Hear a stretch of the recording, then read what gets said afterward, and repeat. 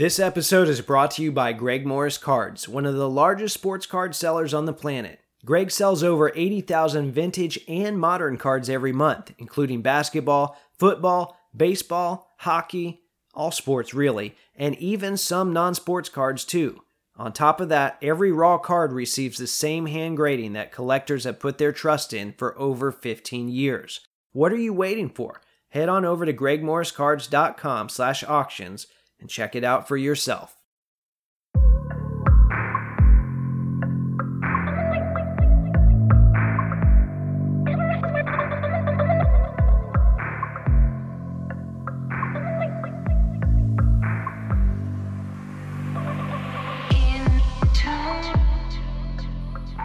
What's up, everyone? This is episode 196 of the Wax Museum podcast, where I talk about all things basketball cards from past to present to future. This is your host, Kyle, and as always, you guys can find me throughout the week on social media. My Instagram is at Wax Museum Podcast, and my Twitter is at Wax Museum PC. Okay, so I'm recording this episode a little earlier in the week, which, of course, probably means something big is going to happen in the league or in the hobby. If that happens, so be it. Life goes on. I'm not going to spend time talking about current events today. Instead, before I get going, I want to shout out a couple of good podcasts that I listened to over the weekend. The first of which was the Pack to the Future podcast, where the guys returned for a special Thanksgiving-themed episode where they talked about some of the things that they're thankful for. Also talked a little bit about their future plans. Seems like they might be gearing up for a return at the start of the year, so I'll add here that I'm very thankful for that. And then you might remember Ryan, also known as Mind Cycle Cards on Instagram. He's been on this show a couple of times. Well, he was a guest on Stacking Slabs this week, where he joined Brett for a great conversation about his Nuggets collection. And I should also add that Ryan started up a YouTube channel this week. I've kind of tried to get him to do that before because he's got a lot of good longer form stuff on Instagram. So now he's migrating that over to YouTube. So make sure to subscribe to that as well if you liked hearing from him. Anyway, I just wanted to shout those two podcasts out specifically. I think they put out good content this week. And my hope today then is that I can do the same, because I've got a pretty fun segment that involves matching basketball cards to NBA games I've attended.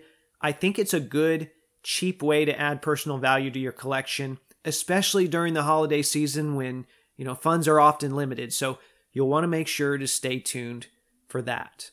But first, I want to talk about one lone piece of mail. And it's not a huge mail day. It cost me a whopping $13 shipped.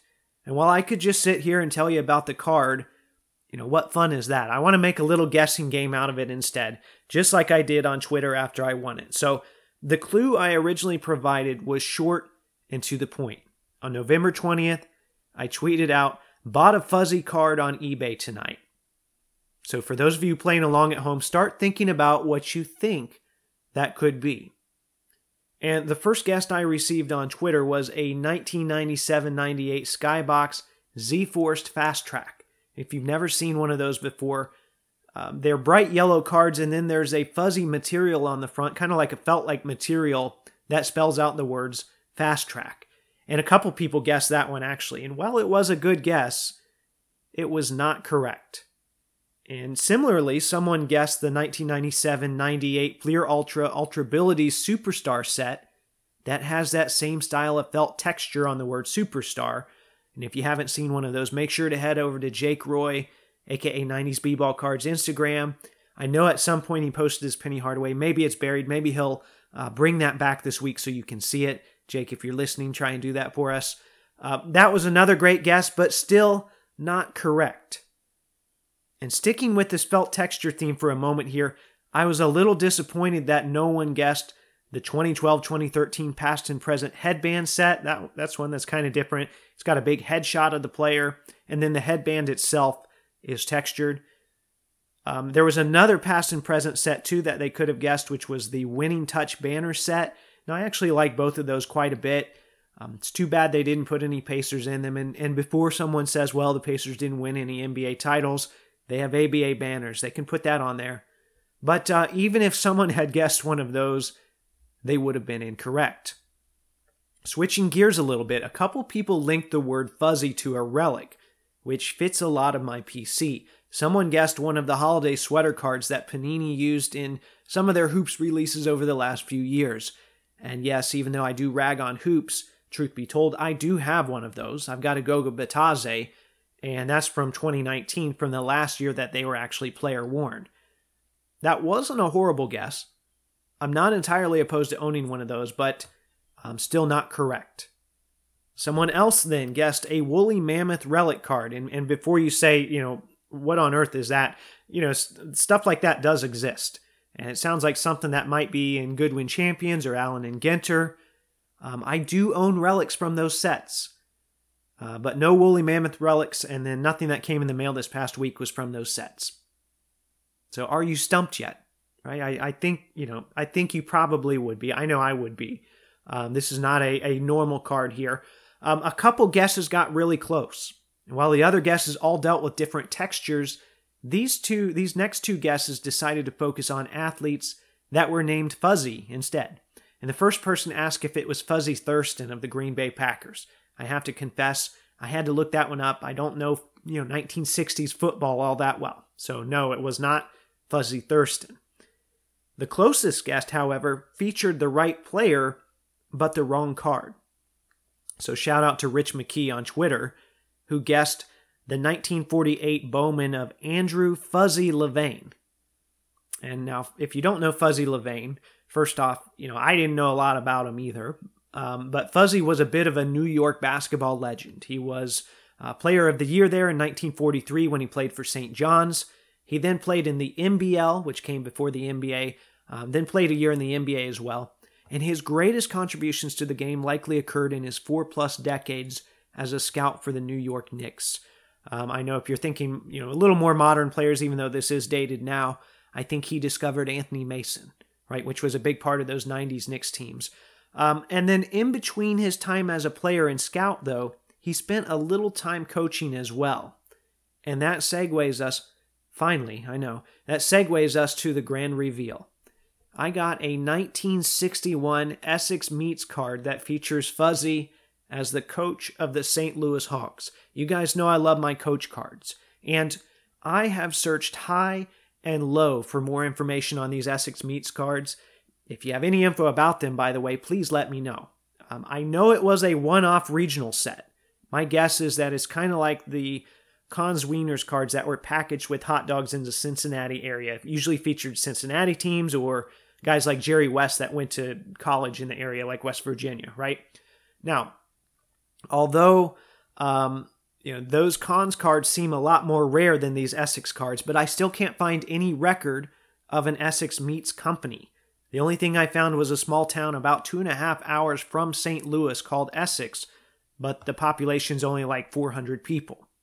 Now, as for the set itself, the checklist has 14 cards, but one of them, Cy Green, is practically impossible to find. No one knows if it was a production error, a late emission, or something else. So that whole set, there's a lot of mystery about it. And speaking of Cy Green, as a quick aside here, the Celtics moved up to select him at number 2 in the 1956 draft because they were absolutely certain the Rochester Royals would pick a gentleman named Bill Russell at number 1. Rochester, though, didn't want to wait for him to return from the Olympics in Australia, so the rest is history. And Cy went to Rochester instead. So anyway, Cy Green's 1961 Essex Meats card pretty much never shows up. There is one total copy in PSA's Pop Report of any grade. So if you've got the other 13 cards in the set, everyone pretty much considers that to be a complete set. Anyway, I hope that was a little more entertaining for you than a normal mail segment. My goal was not only to reveal my new card, but also to educate you on a couple other sets real quick in the process. I will say this, though. If you guessed that card, if you guessed Fuzzy Levain, you deserve some kind of special made-up reward. Or at least give yourself a pat on the back. All right. Before I move into today's main segment, I want to take a moment to remind you how you can support this show. As you guys know, there are costs that go into producing a podcast. One of my goals is to always keep the show itself free. As a result, I've signed up for affiliate programs with eBay and Fanatics. If you'd like to help support the show in this way, go to www.waxmuseumpodcast.com. Click whatever store you need to go to, shop as planned, and the show gets a small commission in the process.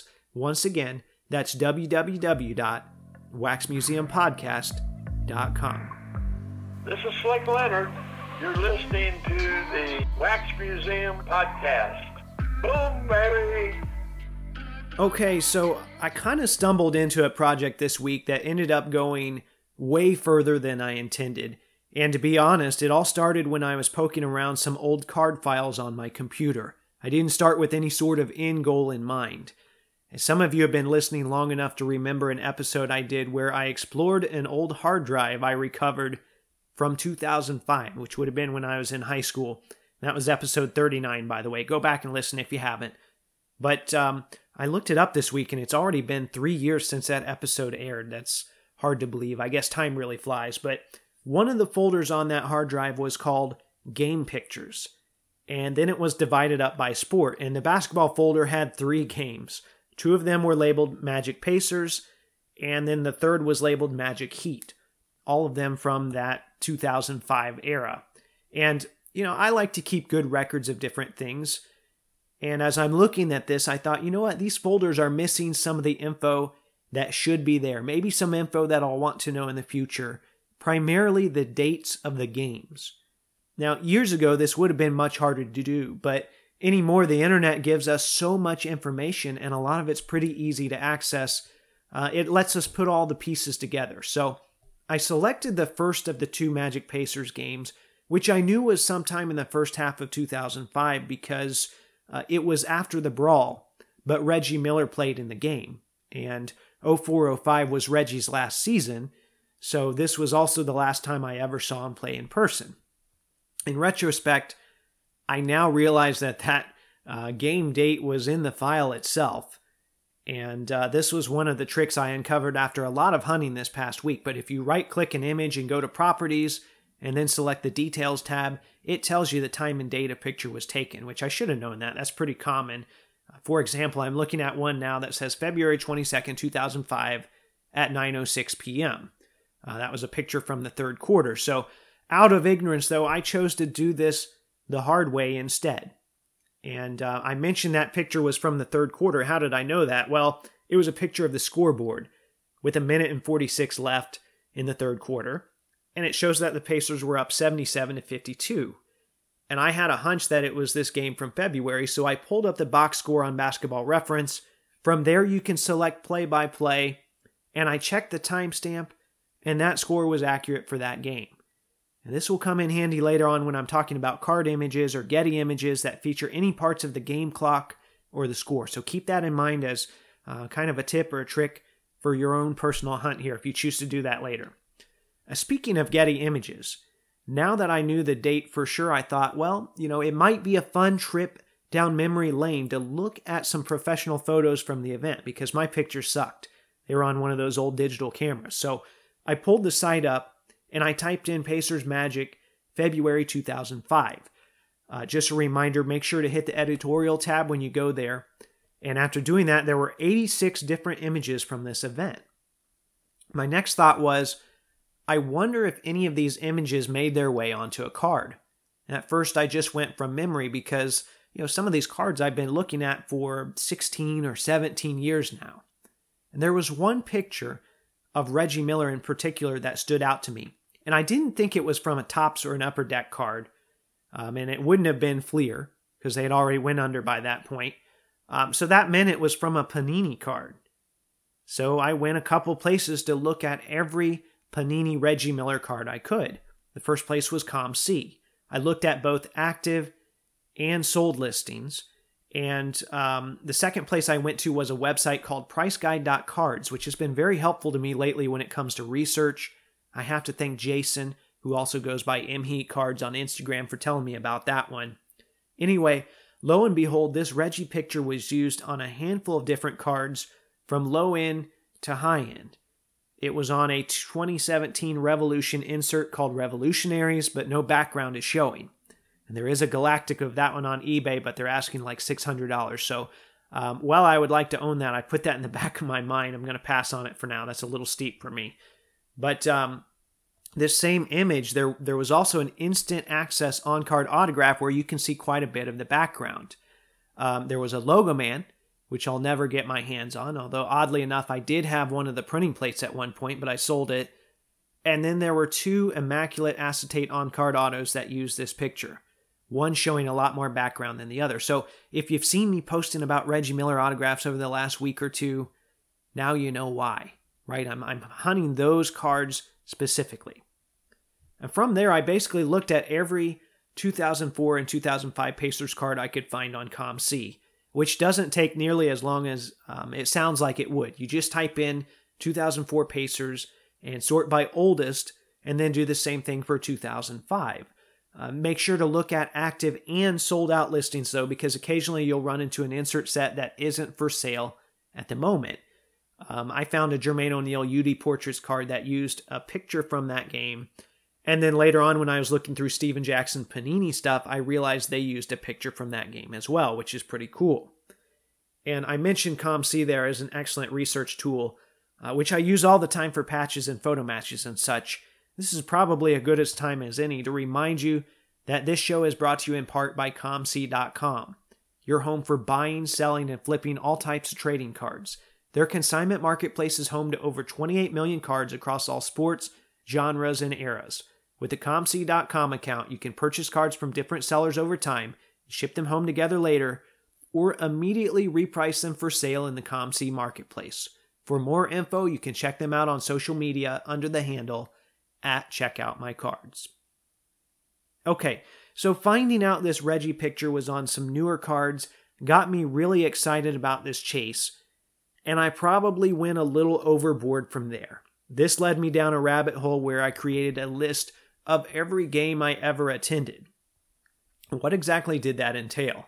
I had to use a little different method for every era. For the late 90s and early 2000s, I had to physically dig out my old programs and tickets if I had them. And unfortunately, it was mainly programs, and some of those didn't have the exact dates on them because I misplaced the roster inserts. Now, for that 2005-2006 range, I looked at the pictures from my old hard drive, and as I mentioned, those were from an old digital camera, mind you. Obviously, those are pretty much obsolete now. For the late 2000s, I found a small stack of programs and printed tickets, once again.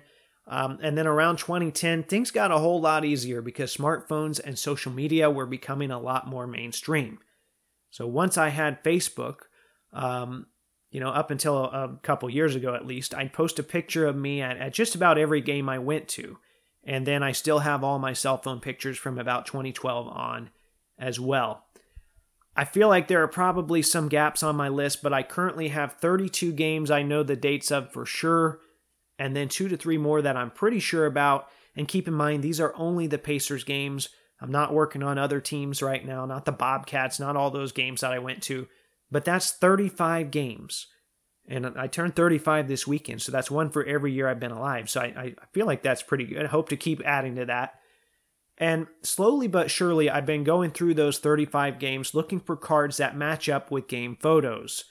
I've always had an ongoing binder page for these cards, which really only filled the front and maybe a little bit of the back, so not very many of them. But after this past week, I probably have 10 or 15 more I need to add. And most of them can be had for under $1 or $2, excluding the parallels. I'm obviously not going to go through all 35 games here, but I uploaded a couple videos to my YouTube channel, maybe even a third one by the time this podcast airs, where I run you through the process for a couple of specific games.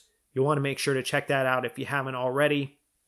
A couple people have already reached out showing me cards from games they attended, which is awesome. And one of them was a Patty Mills card. And what made that so special was that this particular collector had flown to Texas from Australia and ended up taking a selfie with Patty before that same game. So now, unbeknownst to him all these years, now he has yet another fun souvenir for that outing. So I love that kind of stuff. If you've got more examples out there, keep them coming. Now, I will say though, I still haven't found a card that I'm pictured in the background of, And maybe that's a little bit egotistical, but that's always been one of my hobby bucket list goals. I mean, let's face it, I host a basketball card podcast. I love cards, right? And there was a Chronicles Dwayne Washington card a couple months ago that showed the Magic crowd and featured Section 104. Well, Mrs. Wax Museum and I were in Section 103, so we were so close. I am going to keep trying though, and you know what? Sometimes we wear bright gold or bright yellow, and it makes it a lot easier to pick that out in a crowd. There is one Dwayne Washington picture on Getty that we're pretty visible in, so there is still a slight chance that it might happen because Panini's still releasing all of this stuff, so who knows? I'll tell you what though, the more I do stuff like this, the more I feel like photography is just an underutilized part of card design. And I know I talked about this a little when I had Brian, the sports card photographer, on, which I need to get him on again, by the way, but Panini is working, it seems like they're working to manipulate some of these photos into art without realizing, in a way, the photos themselves are already art. And I don't want to be one of those guys that says, back the way it used to be, this used to be better, because not everything Topps, Upper Deck, and Fleer did was great. They made a lot of mistakes in the process as well.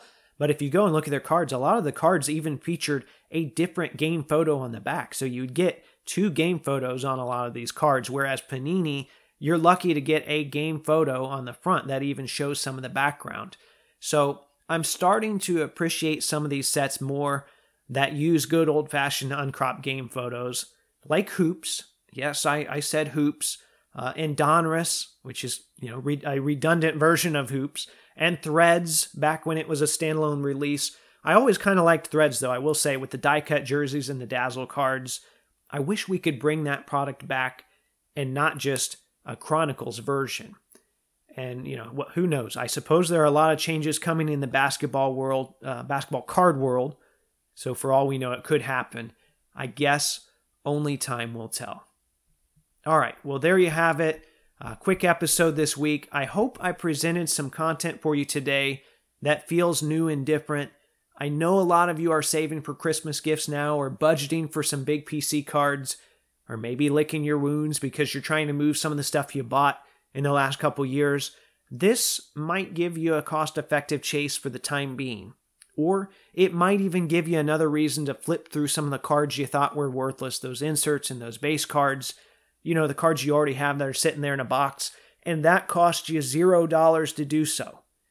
And maybe you've already done an activity like this and you've found cards from games that you've been to. I'd love to see them. Throw them up in a story post and make sure to mention the show. You can find me on Instagram under the handle @WaxMuseumPodcast. I'm also on Twitter under @WaxMuseumPC.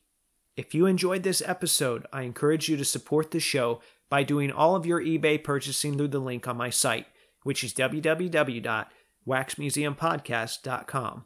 There's a big eBay logo at the top. Click that, and it should give me a small percentage of whatever you purchase in the 24 hours that follow. Once again, that's www.waxmuseumpodcast.com. In the meantime, if you like the content I'm providing, please subscribe, rate, and review on iTunes, Spotify, or Google Podcast. Hit up the Podbean site for a link to the merch store. Tag Taco Bell and let them know they can pay me in burritos. And until next time, this is the Wax Museum Podcast.